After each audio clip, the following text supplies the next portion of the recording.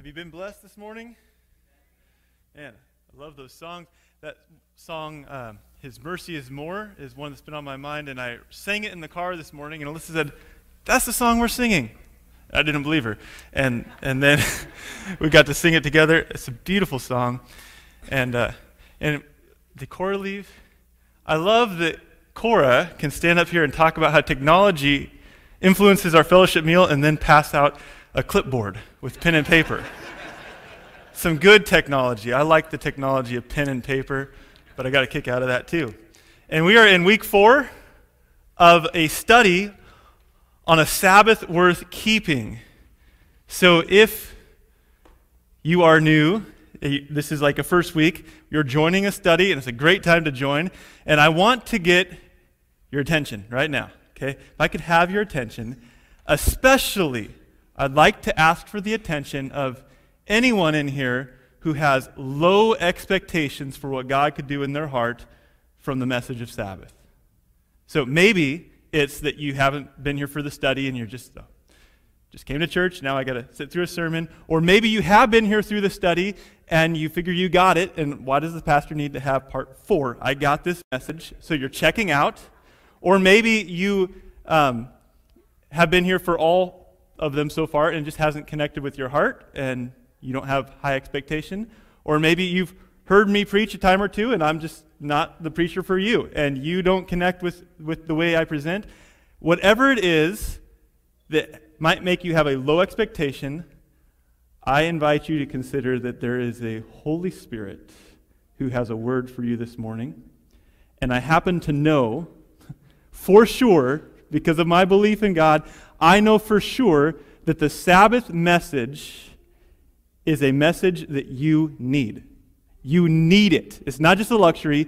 You need it because you were created by God. And God knows your needs, and the God who created you gave the very first gift to mankind, and He gave the Sabbath day. And then He says later on, as Jesus is on earth, He says the Sabbath was made for man. So I happen to know, as a created being by God, you need the Sabbath. There is dysfunction and overwork and stress and anxiety in your life, and God plans to meet with you on those points through the gift of the Sabbath. So I just invite you not to give high attention to my words, like, oh, got to pay attention to that guy. I invite you, before we begin, we're going to pray, give your ears and your heart, your full attention to the Holy Spirit. I think there's something, and it's customized to you. I think there's a Sabbath message that your heart is sore and hurting and needing to hear. And you can find life in Christ through this gift of the Sabbath. So we are going to pray as we begin. Father, I know this is for us, and I believe it's for us individually, and you have a word. You have a way to point us to life in the good things you give us. I pray you do that. The gospel is always about life, and I pray that the words today would point us to hope and healing, a trust in you and a dependence on you. We just give this time to you. I ask you to speak. In Jesus' name, amen. We've been looking at practices, ways we can practice the Sabbath. So we talked about rest and trust and worship, and today we're landing on service. So a Sabbath worth keeping is an invitation to serve. That's one of the ways we practice Sabbath. So, invite you to use your imaginations because I made up a scenario and it's pretty dramatic. And it kind of matches the children's story today, too. So, it's not all that far-fetched, but just imagine with me that you're going through, say it's a Monday. We'll pick a Monday. Imagine where you are normally at 9 a.m. on a Monday. Do you got that in your head? So you got up and you're doing your normal thing. It's 9 a.m. on a Monday, and wherever you are, maybe you're home, maybe you're at the office, maybe you're driving to the office, wherever you are, the earth shakes. And it takes you maybe a quarter second to realize there's an earthquake. And then it takes you maybe another half a second to realize this is a terrible earthquake. This is worse than any earthquake I've experienced. And maybe another quarter second you start wondering if you're going to make it through this earthquake. So wherever you are, 9 a.m. on a Monday, imagine that place shaking. Things are falling down, and you start to wonder what's next. And it might only be 20 seconds, but you're feeling every single fraction of a second. And you make it through the shaking. And you look at yourself, and you're alive, and you look around. And then what happens next? Well, wherever you are, you start thinking about those you love who are not with you. Maybe you have kids. It's 9 a.m. on a Monday. Maybe your kids are in school. Maybe your spouse is at work. You start thinking about all these things. Where's my dog? What happened to my house? And so quickly, in the next 5 minutes, you hit the top priorities. You go through these things and check on every little piece. And you find it's pretty bad shake. But so far, you still got power. Things are working out pretty well. But as the news starts flooding in, everyone's looking around trying to assess the damage. The entire community, they turn their attention to the elementary school where the roof has caved in. That's the children's story connection. Where the roof has caved in, and your child is one of those fourth graders in the class who haven't made it out. So there's an entire class trapped under the rubble, and so everything stops for you. You come and you're trying to help, but they got it all blocked off. Within 20 minutes, relief crews were there, and there's roped off, and you're told you can't go on, and you're watching them. So as a parent, you would want to do every single thing you could. So you're thinking of, I could bring water to the relief workers. I could set up all these things that I could do behind the yellow tape to make it more successful on that side of the yellow tape. So imagine you're there, from 9:30 all day. You're praying and you're sweating and you're hoping, and your child is buried beneath this stuff. And then maybe you stay through the night. Relief crews go until about 4 in the morning, and they're exhausted, and they get ready to leave. And you're thinking, you're not leaving. My child's down under that rubble, and you're not going home. But they say, hey, we are spread thin. There's so many emergencies right now. And they leave. And you look around at the parents. They say, hey, another relief crew's coming. And you and the parents aren't going home.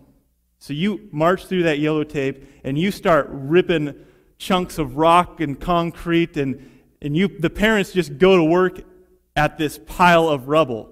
And so just imagine, we're still using our imaginations, imagine now that about 6 a.m., the relief crew shows up, and of course the cameras come with them because they're going to show all this mess. And it's about then that you and the parent team that are pumped full of all these, stress chemicals, and you're just able to do all this heroic effort to save your children. Imagine it's that time that you remove a section of the roof and all the children and their teachers come out.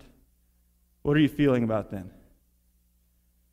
So this is the biggest party of your life. Like, you thought, good chance I'm never seeing my child again, and you feel the highest high you've ever felt. It's just surging through your body, and you're hugging. And these parents, you never even knew them before today. Like, you knew that Johnny had a dad, but you didn't know who Johnny's dad was. And you're hugging them, and you feel this closeness and this celebration.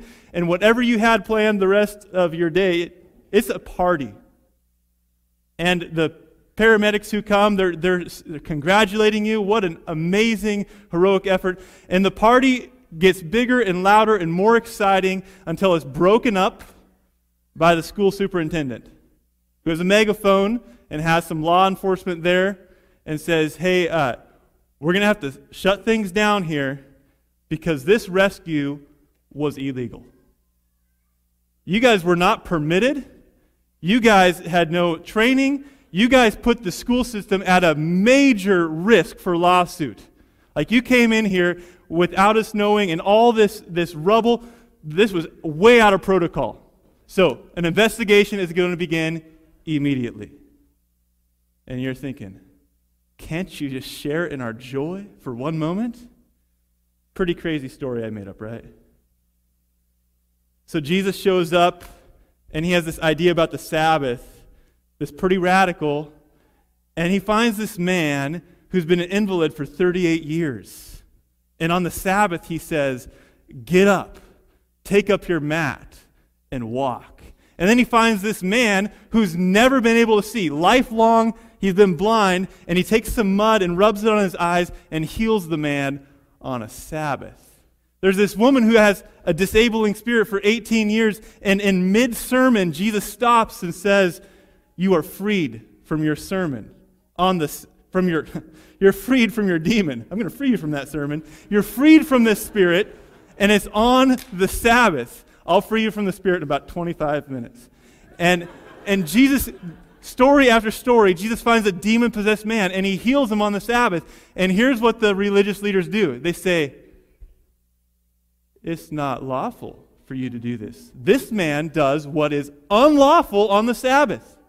And just like the ridiculousness of my original story, like you'd expect some celebration, wouldn't you? When the man comes to show himself to the priest and offer the cleansing that Moses commanded for his, he can see, wouldn't you expect some celebration? Like, you're the man who was blind. And I don't know how it happened, but you can see now. Like, shouldn't there be some shared joy? No. In fact, this man who's doing these things, he can't be from God, because even if he did amazing things, he did it wrong. He did it the wrong way. So Jesus shows up with a way different Sabbath message, and here is the key difference. It's about people and rules. Religious leaders valued rules. Jesus valued people. So we're going to see this conflict. It's a clash of an extremely wrong way. If you were here on Friday night when we began this whole series, we talked about a Sabbath not worth keeping. Well, the Sabbath not worth keeping is what we find the religious leaders promoting in the time Jesus shows up. They were keeping a Sabbath, and it wasn't something worth keeping, because it was all about meeting a tradition and not about loving people. So this is the conflict that we're going to follow as we trace Jesus' interactions. Serving people on the Sabbath was not new to Jesus. It was a value or a practice of Sabbath keeping in Old Testament times as well. So before we're going to look at a bunch of stories of Jesus and see this value for service as a way of practicing Sabbath. But before we do, just jump to the Old Testament, and we're going to see that Jesus didn't make this stuff up. Isaiah 58 talks about fasts. And they are not restricted to the weekly Sabbath, but they include it. When you read verse 13 and 14, Isaiah 58 talks about a Sabbath. And the heart of God is grieved by a way they are observing this holy day. And in verse 3 and 4, we see that heart, why it's grieved, and it has to do with how we treat people. Here the message is, Sabbath is not only about my relationship with God, it's also about the way I relate with God's creatures. And in verse 3 and 4, Isaiah 58, 3 and 4, it says, "Why have we fasted, and you've not seen it? Why have we humbled ourselves, and you take no knowledge of it? Behold, in the day of your fast," now this is God's response, "you seek your own pleasure and oppress all your workers." It's injustice. "Behold, you fast only to quarrel and fight and hit with wicked fists. Fasting like yours this day will not make your voice heard on high." So, hitting with wicked fists and quarreling and fighting and oppressing your workers, that kind of Sabbath observance grieved God's heart. Then he got an opportunity to share what kind would delight his heart. Verse 6 and 7, it says, "Is this not the fast I choose? To loose the bonds of wickedness and undo the straps and yoke of the yoke and let the oppressed go free and break every yoke? Is it not to share your bread with the hungry and bring the homeless poor into your home? When you see the naked, to cover him and not to hide yourself from your own flesh." And it says, "Then your light will break forth like the dawn." So I'm going to read a lot of scripture today. Old Testament reference says, I don't like this way, oppressing people. I like this way, giving life and freedom and liberty to people. That's the Sabbath I want. And you think back to the commandments. If it feels like I start going fast, it's because I have a lot to say, and I also was told this week by a young person in our church that I'm going to have to preach short because they have a hike planned after church. So, Pastor, keep it short, right? So I might get going a little fast, but the point here is Old Testament says Sabbath grieves God's heart when we take loving people out of it. When that's not part of our Sabbath experience, God still sees that we're observing it, but he doesn't like the experience. We see that in the commandments right there. It says, don't work. And then it says, don't have your animals work, and your sons and daughters work, and the stranger within your gates, which I interpret in general to say, Sabbath is a day to extend rest, to lift the burden of work off of anyone in my influence. All right? So if I have the opportunity to step away from that stress of life, I also have influence on my children and others, and I should do what I can to lift the burden so that they could experience the spirit of the Sabbath. And I can make that experience better for them.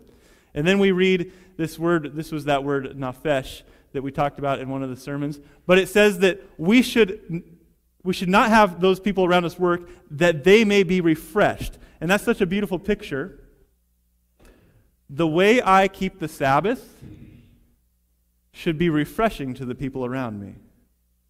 Even a non-believer in my presence, someone who doesn't care that I went to church on this day, doesn't care what I believe about God, I should keep the Sabbath in a way that they're benefited from being around me, because there's something about the way I love others on this day that helps their life. It refreshes their spirit. That's a great challenge for Sabbath keeping. And then Jesus comes, and he has a super persistent and clear message. So we're going to begin in Luke 4. Luke 4 is where we're going to begin. And I did some counting. The Greek word for Sabbath appears in the 4 Gospels 50 times. So I just went through and read all those, and then I counted the occurrences that appeared in different contexts.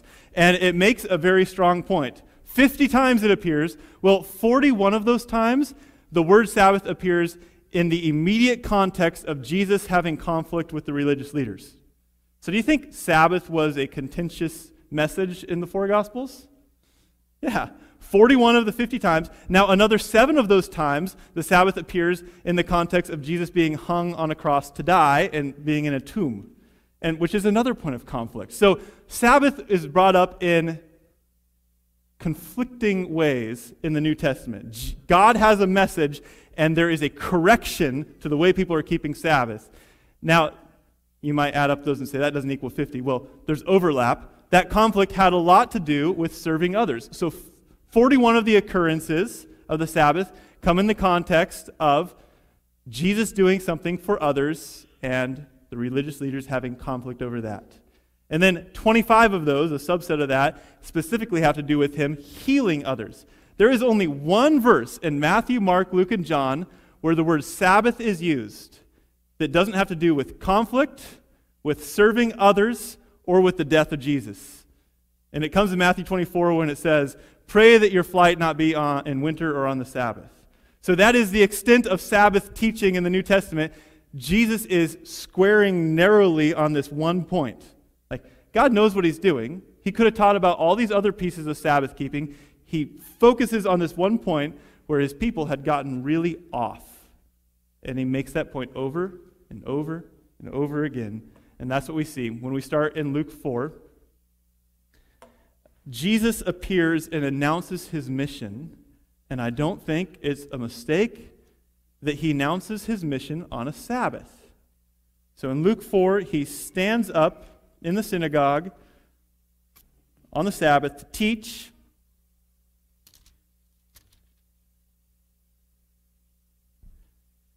This is Luke 4, verse 16, where he stands up on the Sabbath to teach, and he opens a scroll to Isaiah, and this is what he reads. Okay, Luke 4, beginning in verse 18. "The Spirit of the Lord is upon me, because he has anointed me to proclaim good news to the poor. He has sent me to proclaim liberty to the captives and recovery of sight to the blind, to set at liberty those who are oppressed, to proclaim the year of the Lord's favor. So this is a mission statement. Jesus is coming into public ministry. It's the beginning of the Gospel of Luke, and he's saying, I'm here. I'm this man, and you know what I'm here to do? Serve people, to proclaim liberty to the captives. Sounds a lot like Isaiah 58. He says, I'm here to be a blessing to God's children. And he announces that mission on a Sabbath. And then later he says, in verse 21, today it is fulfilled. This is who I am, and it's a Sabbath, and I'm doing the spirit of the Sabbath in extending God's mission. And then they didn't like that because he was claiming to be the Messiah, so they tried to kill him. So notice how they keep the Sabbath. They're keeping the Sabbath by trying to kill this Messiah. Then Jesus goes to Capernaum. I'm assuming it's another week. And he heals a man who has a demon on the Sabbath. So Jesus is giving life on the Sabbath. They are plotting to take life on the Sabbath. Not only did Jesus announce his people-serving mission, he actually advanced God's mission on the Sabbath. He wasn't just saying, I'm here to do good, I just can't do it on this one day. He says, I'm here to do good, that's my mission. And then he demonstrates by healing a man who's demon-possessed on the Sabbath. He says, the Sabbath is a great day to advance the mission of God. So we're going to look at 5 stories. 5 stories. I got them all marked so I can beat you to them. 5 stories of Jesus interacting with the religious leaders on the Sabbath. There's so much we could get from them. I'm not going to read every word of them, but I'm going to read these stories, and I want you to think a few things. 2 main thoughts. When it comes to the end, I'm going to have a reflection screen, and 2 of the questions I'm going to ask you to reflect on is, what perspective of Jesus is most convicting to you about the Sabbath? So think about what Jesus is communicating about the Sabbath. Which one is most convicting to your heart? And a flip question to that is, which position of the religious leaders is most concerning to you about the Sabbath? Maybe you see a little bit of yourself in it, and it's concerning to you. So think about, there's going to be so many points you could grab that I might not in these stories, but which pieces of what Jesus is teaching are most convicting? Which positions of the religious leaders are most concerning? So the first story, we're going to go to Mark 3. I'm going to read the first 6 verses. It says, again he entered the synagogue, and a man was there with a withered hand, and they watched Jesus to see whether he would heal him on the Sabbath, so that they might accuse him. And he said to the man with the withered hand, come here. And he answered them, is it lawful on the Sabbath to do good or to do harm, to save life or to kill?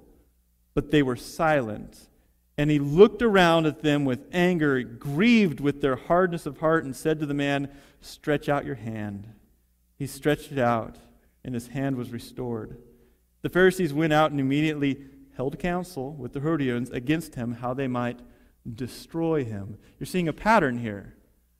Jesus gives life, they plot death.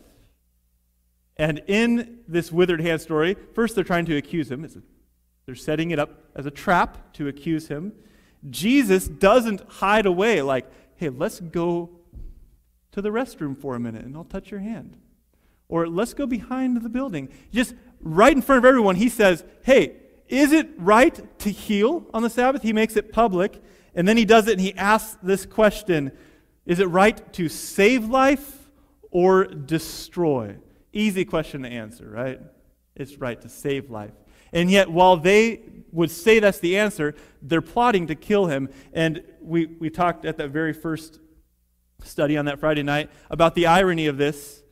Jesus hangs on the cross, and the Sabbath is approaching, and in order to keep the Sabbath, they go to break his leg so that they could kill him before Sabbath hours. Now, he was already dead, but their thinking was, we need to kill him so that we can keep the Sabbath. He's the Lord of the Sabbath. And we need to kill him so we can keep our tradition. Jesus lies in a tomb on the Sabbath. They have completed their job against him. And his very act of giving his life and lying in the tomb gives life to every repentant sinner in earth's history. He, on the Sabbath, is performing an act of saving life, and they're plotting and acting out, killing the Messiah. So is the Sabbath a time to take life or to give life? Well, it's a time to give life. Let's think about the words serve and break. Sabbath is a day to serve. They were thinking, oh, but he's breaking our tradition. So see the flip perspective here.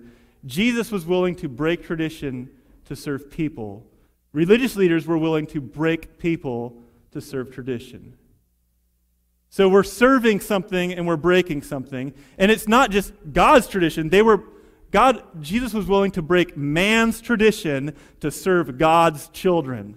They were willing to destroy God's children to preserve man's tradition. That is a flipped perspective, and I think I'm in danger of being unloving to that point too. So another story. This one's Luke 13. Notice a lot of reading, but I think there's power in thinking about these stories. So going quick, I'm going to read these verses. It says, "Now he was teaching in one of the synagogues on the Sabbath, and behold, there was a woman who had a disabling spirit of 18 years. She bent over and could not fully straighten herself. When Jesus saw her, he called her over and said to her, 'Woman, you are freed from your disability.' And he laid his hand on her, and immediately she was made straight, and she glorified God. But the ruler of the synagogue, indignant because Jesus had healed on the Sabbath, said to the people, 'There are 6 days in which work ought to be done. Come on those days to be healed, and not on the Sabbath.' Then the Lord answered, 'You hypocrites! Does not each of you on the Sabbath untie his ox or his donkey from the manger and lead it away to water? And ought not this woman, a daughter of Abraham, whom Satan bound for 18 years, be loosed from this bond on a Sabbath day?'" So Jesus is touched with compassion, and they're indignant. What a thing to say. Hey, there are 6 days in which you can have miracles happen. Right? Like, why don't you just come on any day and get healed? Like it's a normal thing. Like it wasn't something just amazing that happened in front of their eyes. And Jesus says, don't you have enough compassion to even untie your ox? What happens is we get to the point like them where the love of God is so low in our hearts that we actually treat animals more humane than people. And they were willing to have the kindness to care for their animals, and yet they thought it was a sin to liberate people. So Jesus says to them, it's not wrong to loose bonds. And we should be able to relate to that, because last week we talked about worshiping God on the Sabbath, and one of the reasons we worship God is you were slaves. You were slaves in Egypt. He brought you out. So we worship Him because He's freed us from bondage. And then we partner with Him in that very spirit of the Sabbath, and we help people find freedom from their bondage. So another story has to do with ox and donkeys and healings, and this one's just across the page for me. It says, on the Sabbath, when He went to dine in the house of a ruler of the Pharisees, they were watching Him carefully, and behold, there was a man before Him with dropsy. And Jesus responded to the lawyer and the Pharisee, saying, is it lawful to heal on the Sabbath or not? But they remained silent. Then He took him and healed him and sent him away. And He said to them, which of you, having a son or an ox that has fallen into a well on the Sabbath, will not immediately pull him out? And they could not reply to these things. So, very similar story, except this time He's actually in the house of a religious leader. And it tells us that Jesus wasn't hiding His Sabbath differences. Like, He's right in their home, and He's going to do this right in their home in front of them. And this time He asked a slightly different question. The other question was, wouldn't you untie your ox? And now it says, if your ox or your son falls into a well or a pit. I think from that description, if you don't do something, I think they're going to die.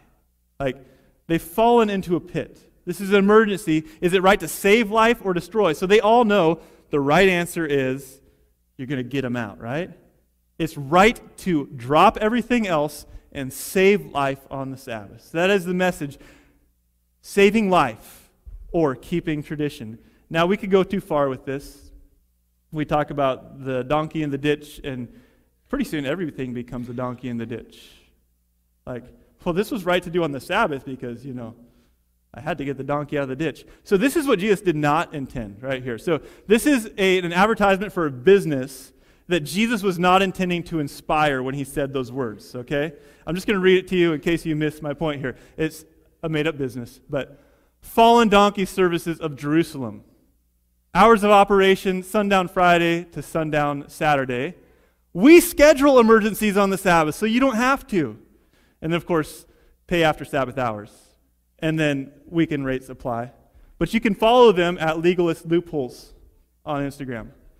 So here's what we could do. We could say, here's a way I can get around the blessing of the Sabbath. I could just consider everything a fallen donkey. Like, I could schedule all my emergencies on Sabbath so that everything is an emergency. And then you know what we do? We don't rest. We don't worship. We don't trust. We don't delight. All we did was serve because instead of guarding the Sabbath, we made it a day for emergencies. Jesus was not inviting us to schedule emergencies. He was calling us to a posture of living where we see someone in need, we feel totally in line with the spirit of the Sabbath to pause what we're doing and serve that person, save life. He was not calling us to live a life looking for ways to keep us from resting on the Sabbath. We talked about our neighbors a while back. Neighboring well is our goal for the year, and we talked about neighbors are those people in your path. God puts people in your path. I can't fix every problem on the Sabbath, but there's going to be someone in my path today who needs life, and if I'm focused on myself so much I don't see it, I'm going to miss that opportunity to serve. But if I'm surrendering myself in a way that I can value others, I can extend life and serve this Sabbath right now. That is what Jesus was getting at. And this one was already read for us, but there's a man who was an invalid for 38 years. I want to highlight a few things. If you go back, I forget how long ago, but I preached a sermon series called One Thing. Was that what it's called?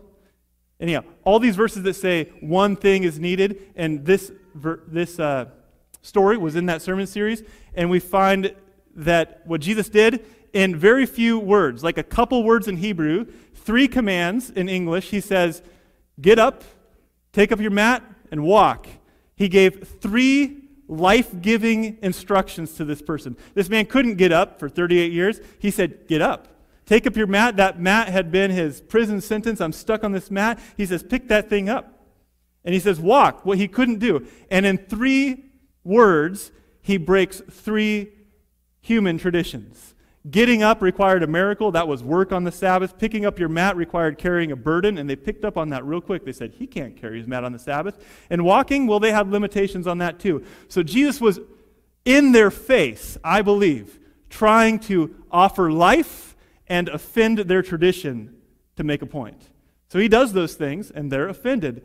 And then Jesus says something that, then he shows up and appears. He doesn't want to be hidden. He shows up and reappears, just like he does with the blind man in a moment. He reappears. They said, who's this man? And he comes back and says, hey, stop sinning, as a way to say, it was me. Go back and tell them because I'm making a point. I want them to know this thing. And then he ends this story with something that should cause us some deep thought. I'm not sure where to arrive on it yet.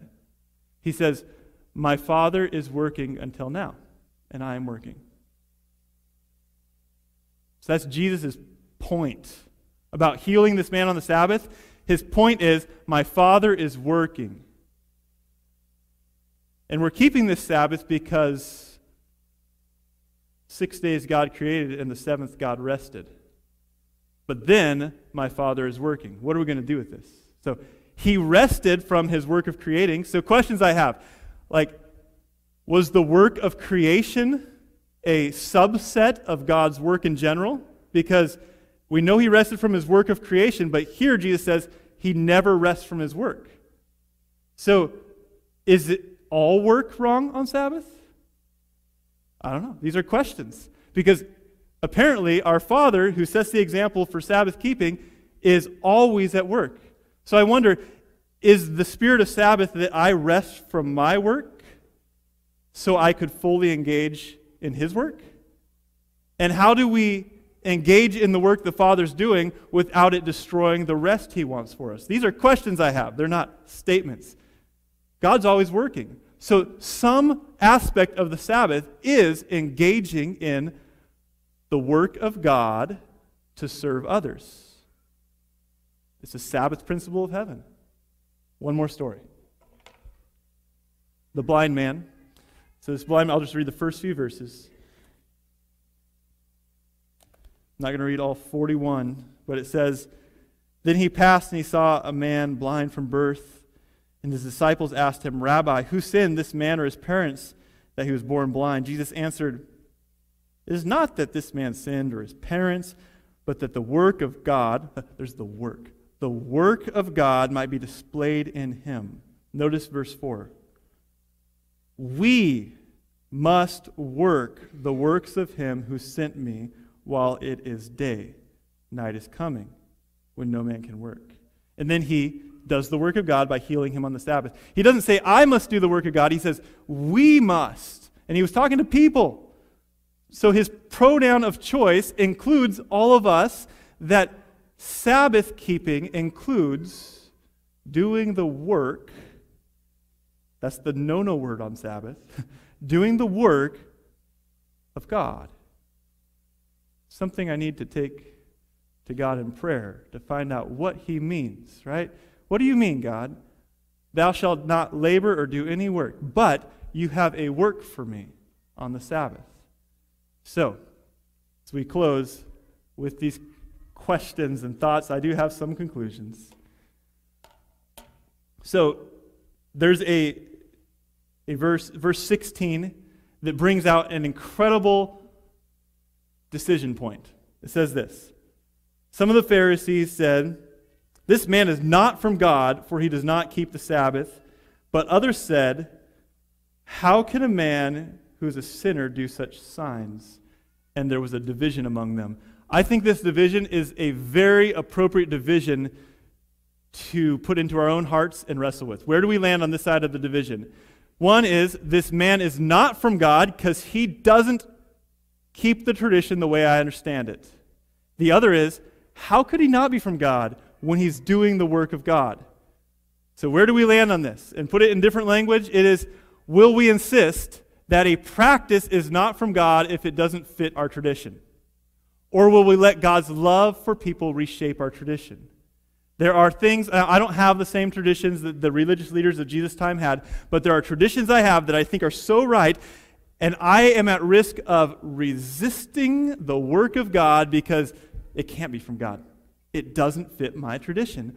Or I could understand the heart of God that's just, emphasized over and over again in Jesus' Sabbath message.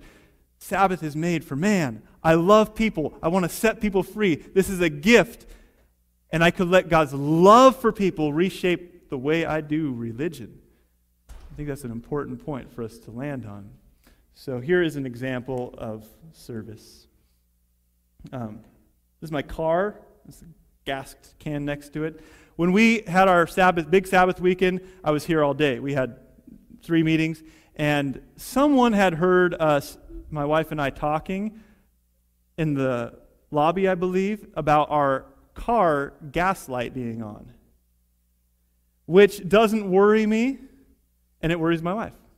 So I actually kind of think it's a fun game, okay? So I've had multiple cars in my life. I've never run out of gas, and my car, so I've kept track of the mileage I can go past the time the gas light comes on. And what I do is I push it really hard one time and I get a little nervous, and then I know, hey, I made it 36 miles past the gas light, so if I do anything under that, as long as there's not a lot of hills, I'm okay. So I set this new standard for the gas light. Now I currently have a car that counts down and it tells me you have 10 miles left, you have 5, you have 0. And I know that I can go about 30 miles past the time it says I have 0. My car's lying to me.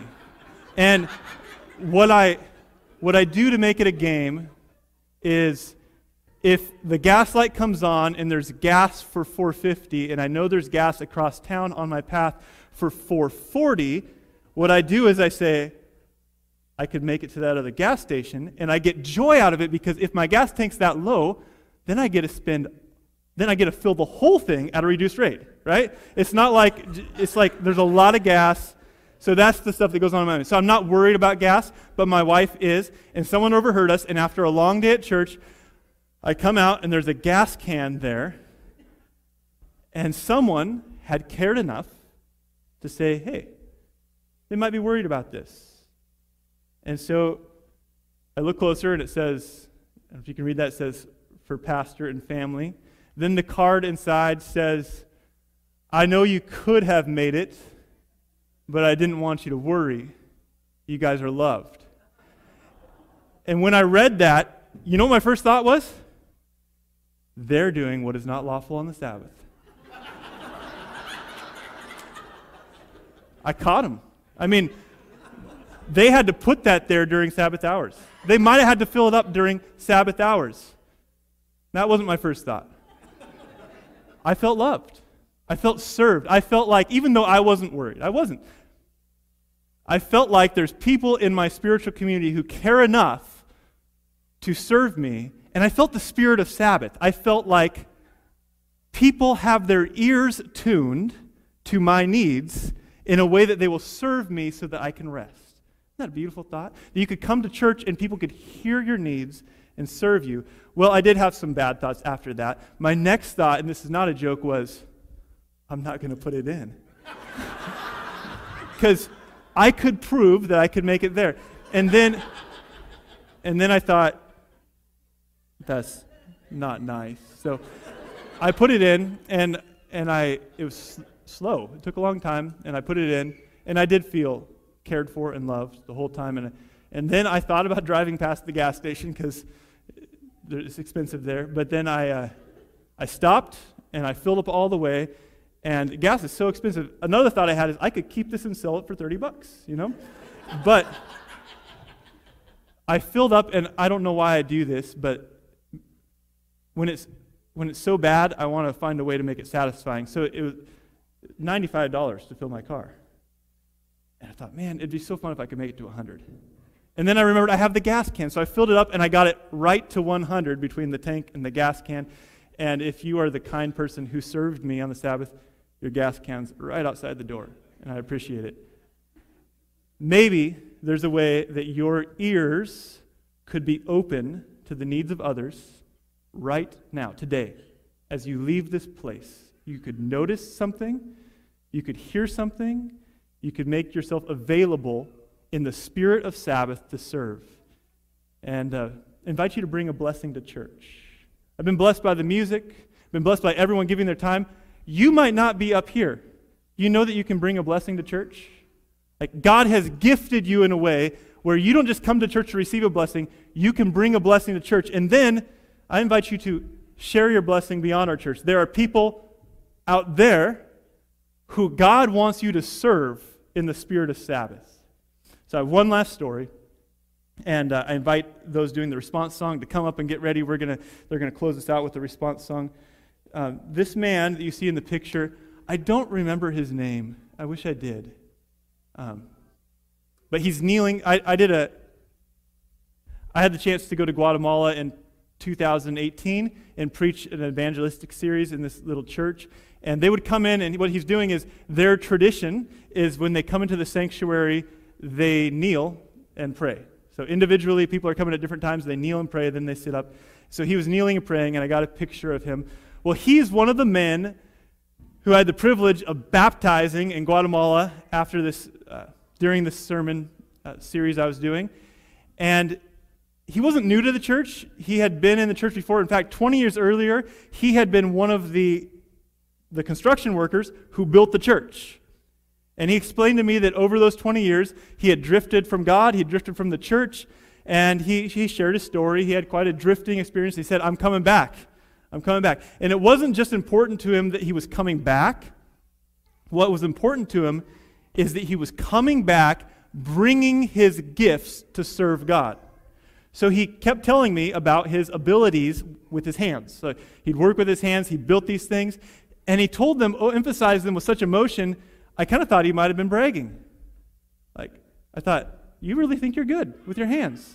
And he said, Pastor, I want to, and this is all through translation, I want to give God my hands. I want to surrender my hands. I want him to empower my hands. I want to serve God with my hands. And I thought, well, we can pray for that. So he asked for prayer, and he said, I want to dedicate my life, and I want to dedicate my hands in service to the Lord. And I thought, man, he's sure highlighting his strengths, until it was time to dedicate his hands, and I reached out to grab his hands, and I looked down, and on both hands he was missing fingers. And the fingers he had were smashed and scarred and hurt. They were rough hands. And I realized in that moment, he was not bringing his strength to God. He was surrendering his weakness to God. He was saying, God, I'm coming to you, and I am compromised. I don't have a full set of tools to bring to you. I'm not a shining star, but I have something, and it's weak, and it's compromised, and I'm giving it fully to you. I want your Spirit to move through me, because he understood the heart of God, serve people, and he had portions of hands to offer to the service of God. And I share that story to encourage you in service. You might not feel like the bright and shining star that can go out and rock the world in service and have everyone notice. There is a Holy Spirit who works through your weakness. He is strong in your weakness. And the call to service, this is a call to service in the context of Sabbath, but maybe it's just for you. Maybe it's just a call to service in your life. Maybe you just need to feel the Spirit calling you to give yourself of service to God. You do not have to have something that's worthy of posting on Instagram. You don't have to have strength to bring to God. You bring what you have and say, God, align it with your heart of service, and I guarantee, because that is the Spirit of God, he will connect you with his mission and the spirit of Sabbath to love others. So as you reflect, these are the questions.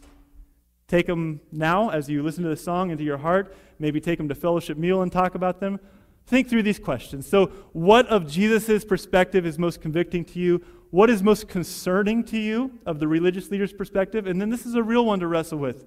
How can you practice serving people on the Sabbath while guarding these other practices of rest and trust and worship and delight? How can you give yourself genuinely in service without exhausting yourself? That's a balance the Holy Spirit only can accomplish. So how can you practice service for others without taking away your worship, your rest, your delight, your trust? And take those reflections to the Lord.